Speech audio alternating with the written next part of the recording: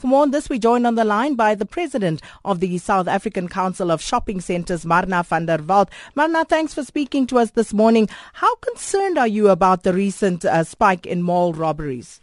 Morning, we are very concerned. Our primary concern is the safety of the consumers and the shoppers. Therefore, we are undertaking a variety of activities to keep the consumers safe. And tell us, Marna, about new safety measures. Are you planning on putting more in place in order to deal with this, especially as we are gearing up towards, great festive season shopping?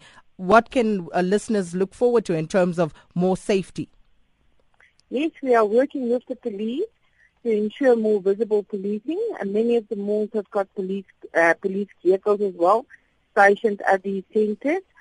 We are working with the Business Against Crime, and we are working on a much higher level of intelligence within the malls with our retailers as well.